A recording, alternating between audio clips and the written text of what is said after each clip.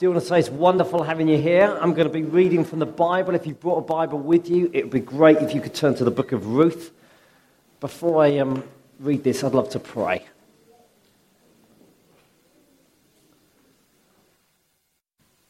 Father, we thank you for this story that we've been looking at for these last 3 weeks. We do declare the Bible is your word, it's God's word. And as we come and we read it, and some of us have heard this story for years, and for some it might be the first time, we do want to be those that are impacted by your word. I pray right now, God, that our hearts will be open to hear from you, and not just to hear, but to put it into practice. In Jesus' name, amen.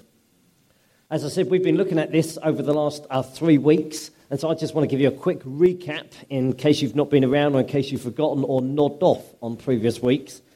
Chapter 1, this is a story, some would say is one of the sweetest, greatest small stories on planet Earth. Chapter 1, basically Naomi and her husband leave their homeland in Judah due to a famine.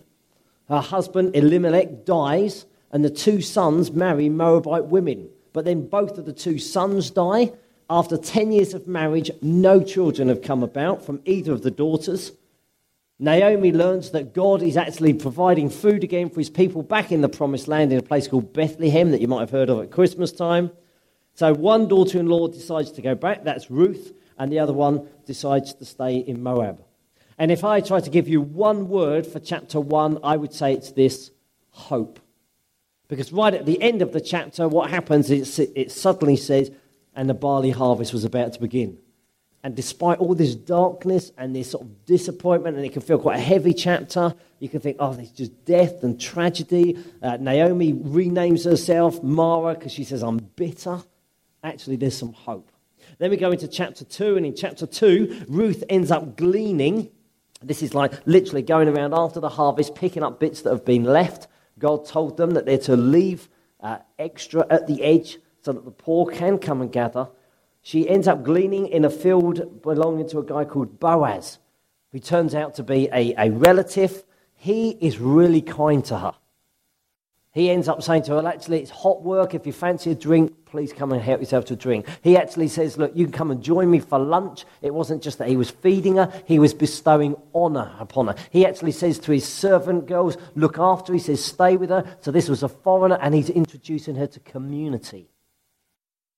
And we know the key for that, I think it's verse 12, where it says, actually, God honors you because you've asked to be under the wing of God. And it's almost like she'd come to this foreign people and she'd said, I want to be under the wings of God. And he says, well, that's why grace has been shown to you. And I said that chapter 2 is a picture of grace, the grace of God. Chapter 3, we're left on a bit of a cliffhanger at the end of chapter 2. We think, will they marry or not? And then in chapter 3, they have this plan. Naomi, the mother-in-law, says to the daughter Ruth, what I want you to do is I want you to go in the middle of the night, find Boaz, he's going to be threshing. I want you to find him and actually sneak under the cover. I mean, it's well steamy. You should have been there last week. What was all going on? She sneaks under there. Basically, this was a picture. It was saying, throw your cover over me. It was a bit like an engagement in those days. It's almost saying, well, actually, if you ask me to marry you, I'd love to get married. We discover from then what I would call the whole thing of the Redeemer. So we've got that as the name of the church, and actually it's a picture there. And that was a word that came out, we said, from chapter 3. This is, in fact, Ruth says, a Redeemer. You see, Boaz wasn't the closest. And the thing about learning about Redeemer is so often we think he was just fulfilling the law. He wasn't fulfilling the law because that was the closest Redeemer. She said, you're a Redeemer. No, it's my Redeemer. And so he stepped in passion. And we said, actually, God feels passionately towards us. And so now we get into chapter 4, which is our final chapter. Terrible, isn't it? I've so enjoyed the book. I wish there was like 54 chapters. You know, we could have done a whole 52 chapters, a whole year on it, you know what I'm saying? We're going to read the whole chapter and then see what God is going to say to us this morning. Meanwhile, Boaz went up to the town gate and sat there. When the kinsman redeemer he had mentioned came along, Boaz said, come over here, my friend, and sit down. So he went over and sat down. Boaz took 10 of the elders of the town and said, "Sit here." And they did so.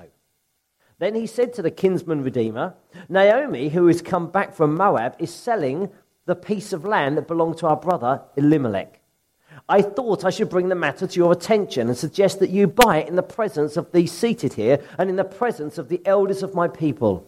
If you will redeem it, do so. But if you will not, tell me, so I will know. For no one has the right to do it except you, and I am next in line." "I will redeem it," he said. Then Boaz said, "On the day you buy the land from Naomi and from Ruth the Moabitess, you acquire the dead man's widow in order to maintain the name of the dead with his property." At this, the kinsman redeemer said, "Then I cannot redeem it, because it might endanger my own estate. You redeem it yourself. I cannot do it."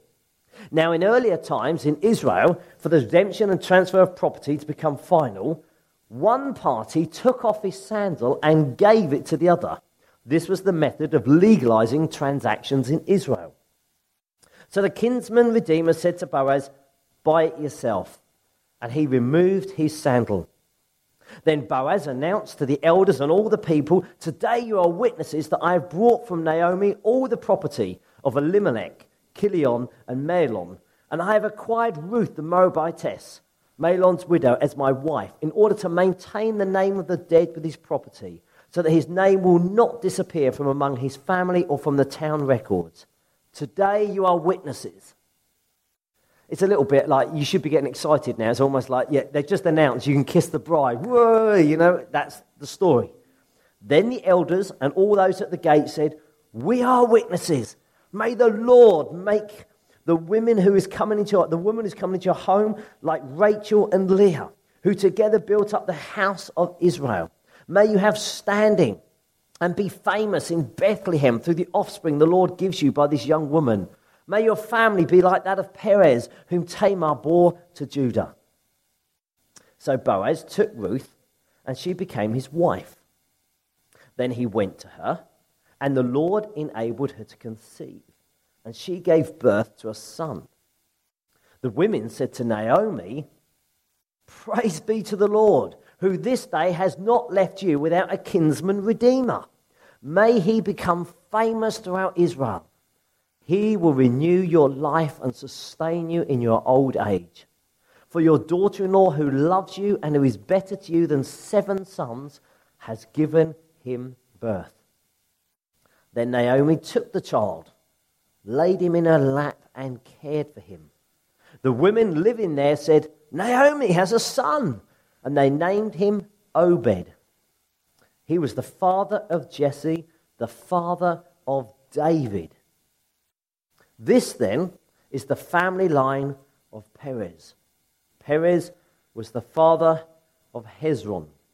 Hezron, the father of Ram.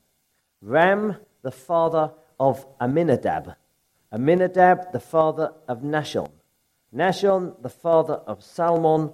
Salmon, the father of Boaz. Boaz, the father of Obed. Obed, the father of Jesse. And Jesse, the father of David. It's great, isn't it? I mean, to me, what an exciting end to this story that we're looking at. I want to just quickly go through and try and unpack the story and then try and get to what's the word that we think would impact us today from this account. I guess it's split into 3 parts, and I'm not going to go into loads of detail about this, but I think from verse 1 to 12, it's almost like he wins one. He gets his wife. You know, suddenly we know that they're going to be happy together. We might not have understood some of these things, if I could just try and put it into context. Going to the town gate was a place to meet. You see, in those days, the streets in Bethlehem were quite narrow, and it's almost like if you want to gather people, you would go to the town gate. They think there was often alcoves built there, which is why they could even say, "Come and sit down." People literally would be invited to sit there. That's where they did business. That's where they administered justice. This is where you can read elsewhere in the Bible that kings would speak or prophets would speak. This was a place that you went to. Now again, I think what's fascinating is Boaz goes there, and it just so happens that the kinsman redeemer comes along. And you might not have picked this up, but week after week we are discovering that it just so happens. Just so happens that actually Ruth was in Boaz's field. It tells us that in Ruth 2. It just so happens that Boaz came along at that time. It just so happened that Boaz laid at the far end of the pile so that Ruth could go and approach him in the middle of the night. I don't know how your life is going, but we genuinely believe that our life is in God's hands. We genuinely believe that. Sometimes we can believe it when it's good, can't we? If we're really honest, we think, oh, God, when it's good, I'm trusting you, you're looking after me. This tells us that actually God is sovereign. God is in control. Our life is in his hands. I don't know how many of you have seen the film, The Sliding Doors. Anyone seen that? If not, it's a really naffy example. But basically, the whole film is that somebody's trying to get on the tube, and it's like one of them, the doors just shuts. You know that frustrating thing, isn't it? You know, they don't get on. And another time, it's almost like they live in this parallel world that they do get on. And obviously, then their whole life lives in parallel. I think sometimes we're in danger of living like that, aren't we? We can look back on life and think, if only. If that had happened, if that hadn't happened. If I'd have said that, if I wish I hadn't have said that. And we can end up sort of living like this.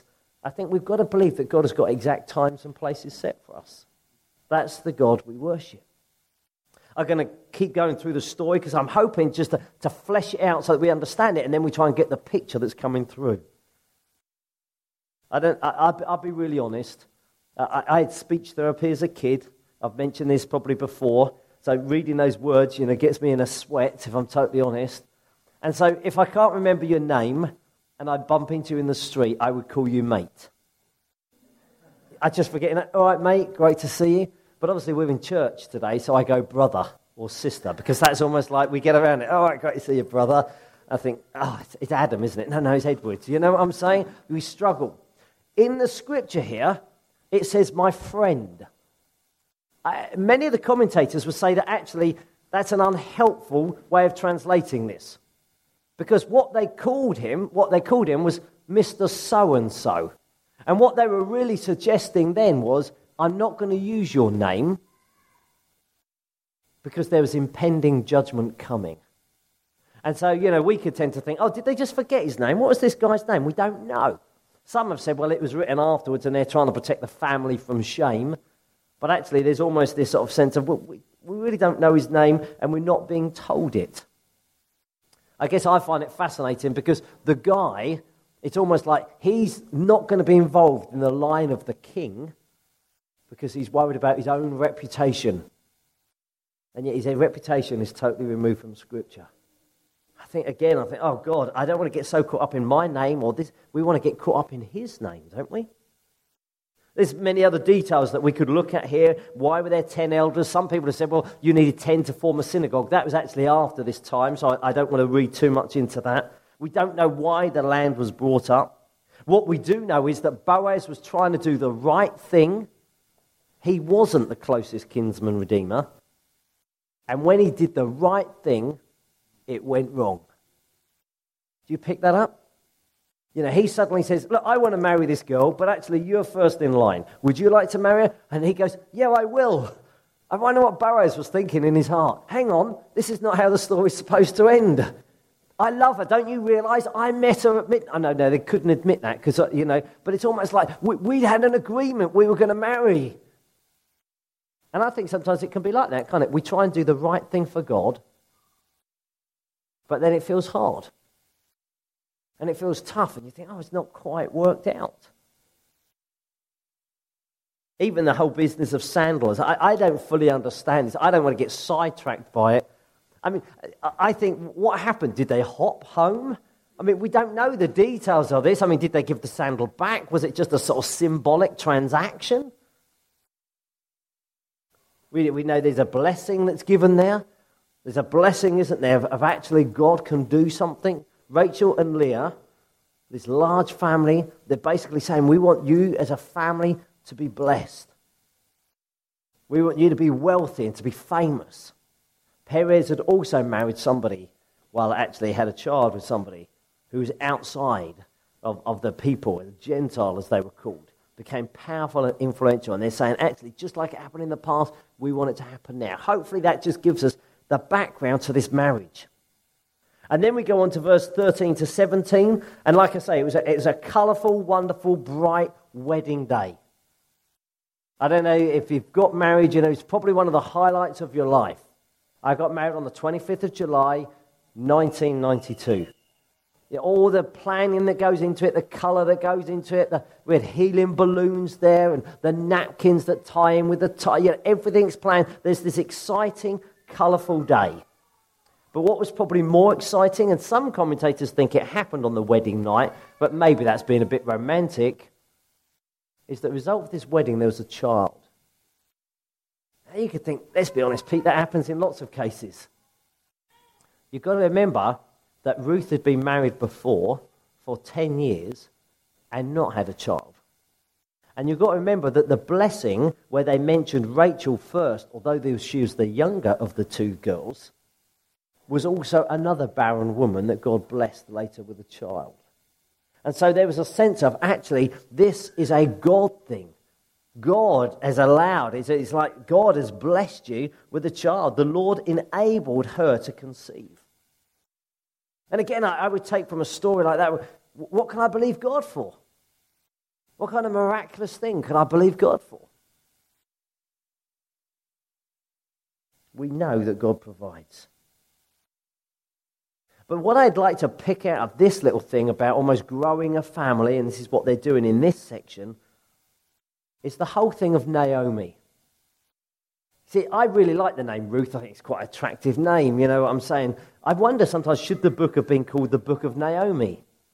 Because actually the story starts with Naomi, and in many respects it ends with Naomi having the child. It's almost like the beginning and the end of this whole book is Naomi. And in some respects, there's this wonderful picture, isn't there? Naomi took the child, laid him in her lap, cared for him. The women living there said, Naomi has a son. In some respects, there's this huge, beautiful picture. If you look at chapter 1, she was empty, and now she's full. If you look at chapter 1, it was all about barrenness, and now it's God's blessing. If you look at chapter 1, it was to do with death, and now it ends up with life. There's this wonderful, wonderful picture in Naomi. I'd like to suggest that actually what this says is God has not abandoned Naomi. I think there's this beautiful picture here that actually she's not being abandoned. It could feel at the beginning of the book that her husband's died, her sons have died, she's got no food. The daughter-in-law, she ends up pushing away. She's had so much pain, it's almost like she can't stand family close. I'd like to ask a question. Do you feel abandoned by God? Or have you felt abandoned by others in life? Let's be honest, have you been through a bitter divorce? Have you got a boss at work that overlooks you? Have your parents given you up for adoption? Have you had authority figures, teachers, scout leaders that you think just didn't encourage me like they could have done? And in some respect, there's then been some pain. Pain of abandonment, pain of frustration, pain of betrayal. I think you could see a load of that in this story.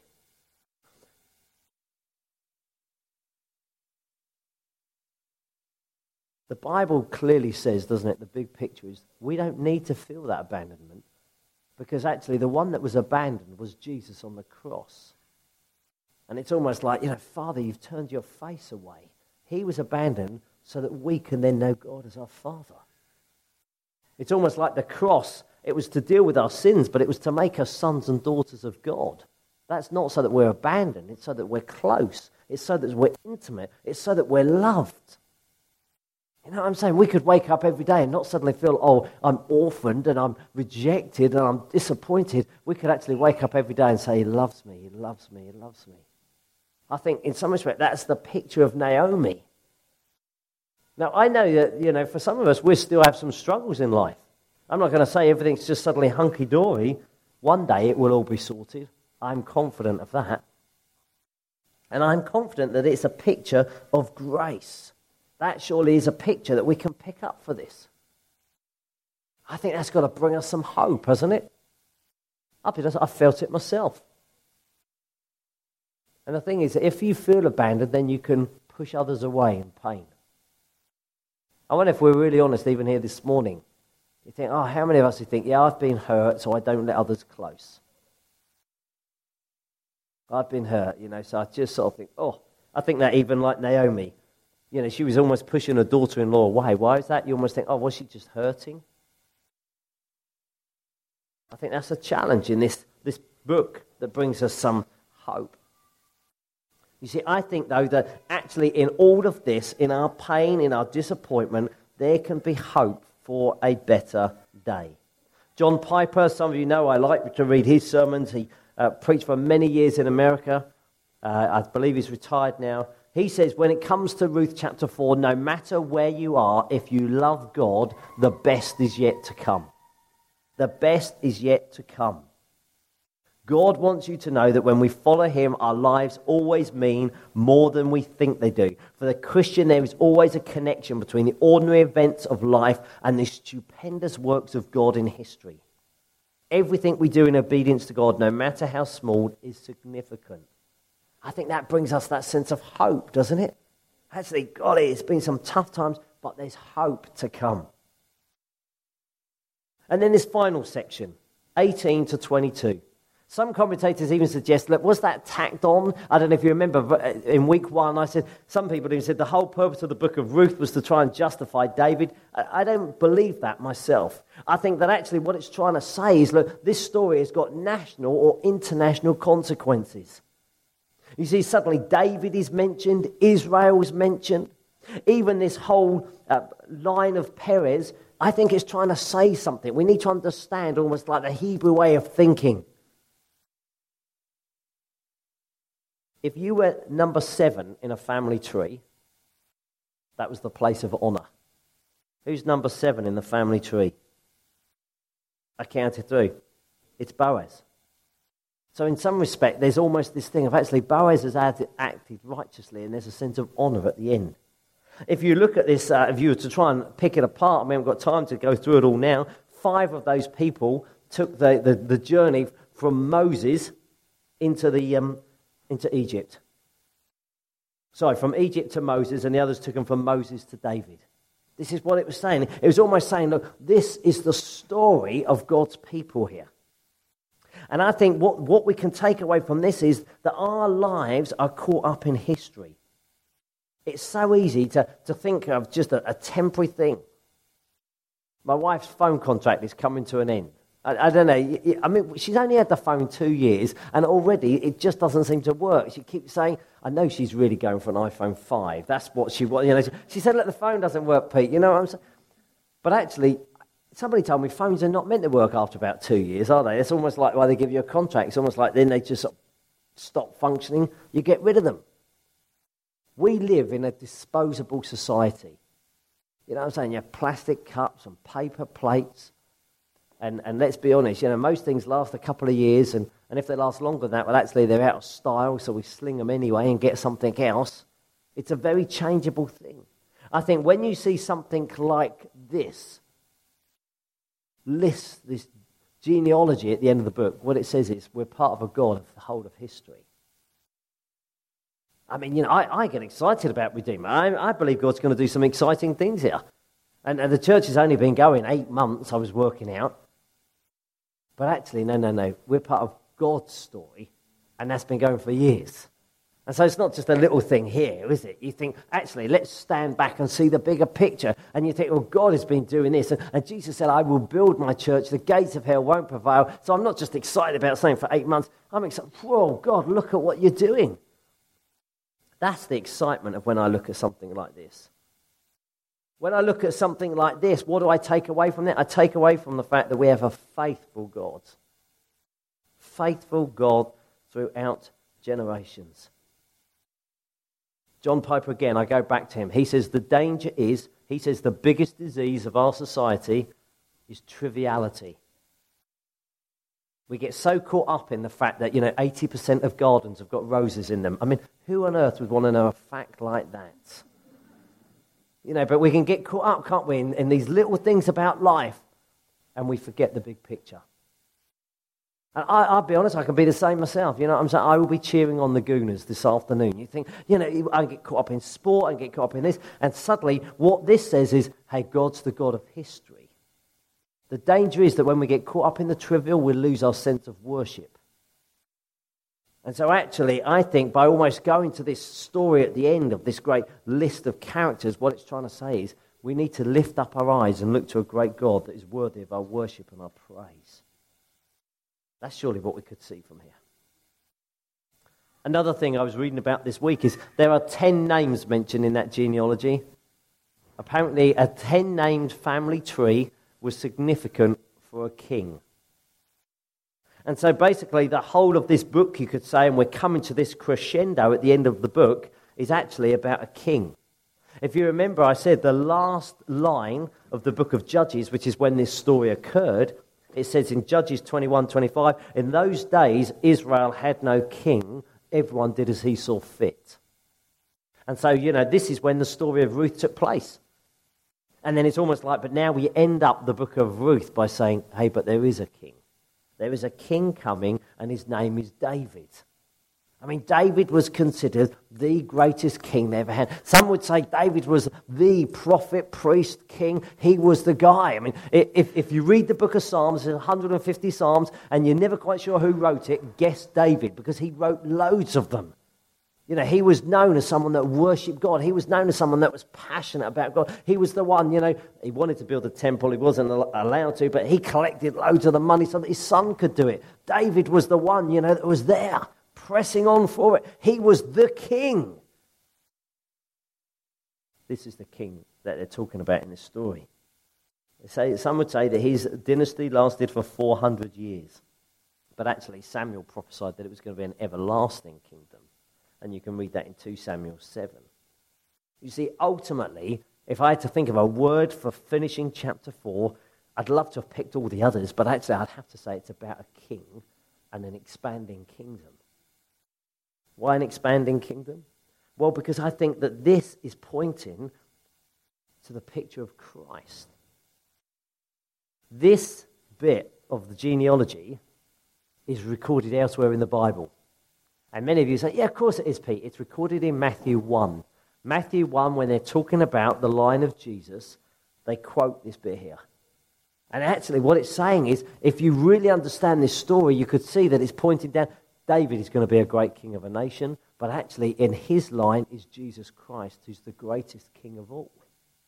We know that, don't we, from Revelation 17. They will wage war against the Lamb, but the Lamb will triumph over them because he's Lord of lords and King of kings.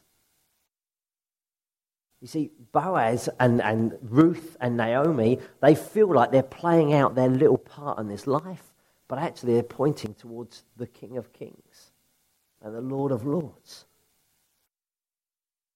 Even by Boaz redeeming Ruth and helping her to become part of the people of God, he's helping us to understand something about this kingdom of David's that will come.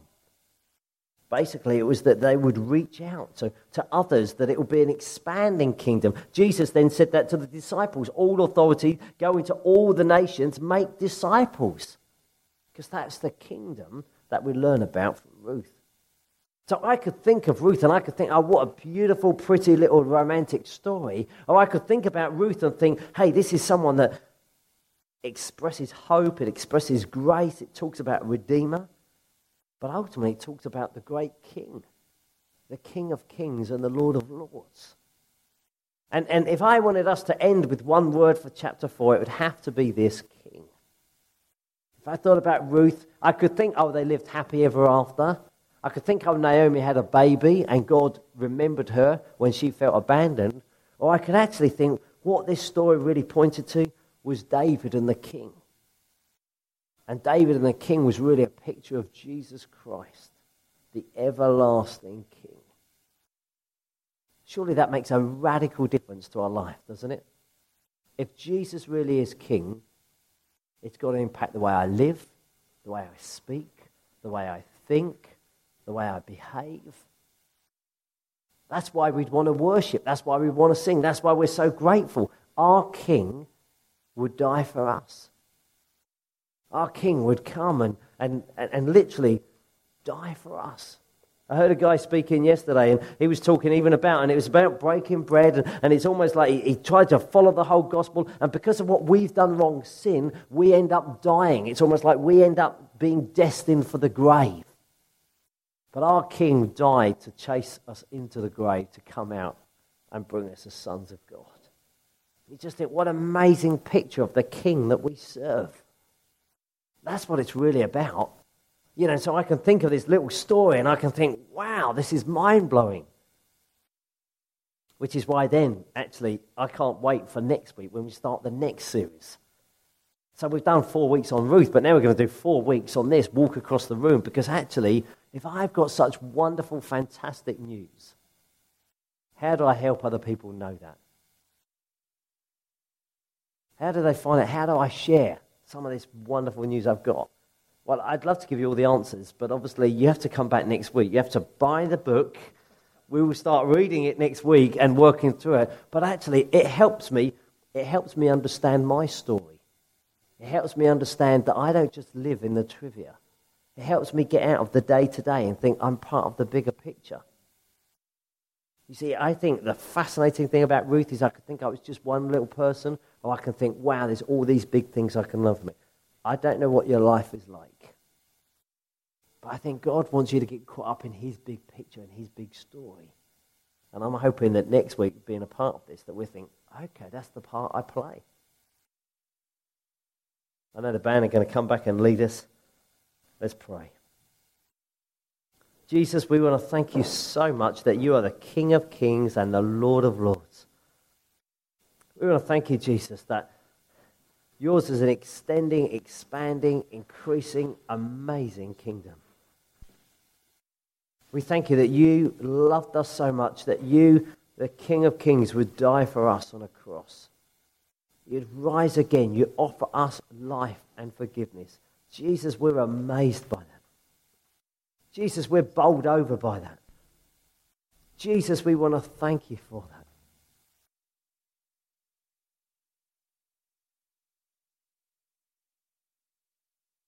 I don't want to rush on because I do still feel this morning that if you felt abandoned, that God would want to minister to you today.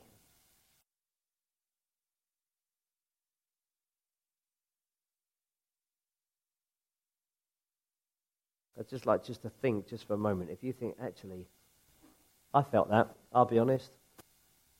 I felt a boss let me down. I felt exposed. I felt abandoned. I felt I was left on my own. And then I get hurt. And it just builds up in my heart. And if I don't deal with it, it makes me hard-hearted. And then I can't receive God's love and I can't give it.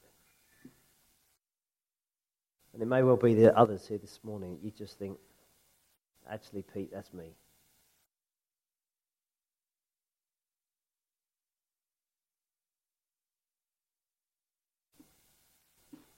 What I do know is God loves you.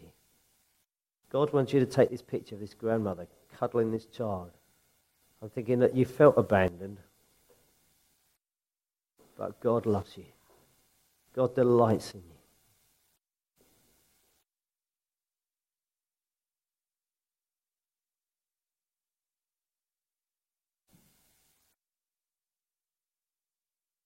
For some of you, it was a parent. You felt abandoned by a parent.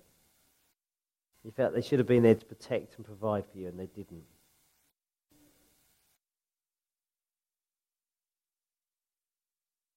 We've got to forgive. We've got to look to the great King.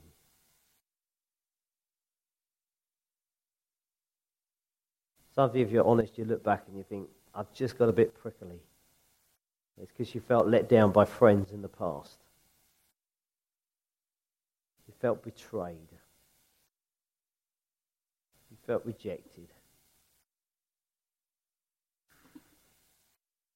I believe this morning God wants to come and take that pain away.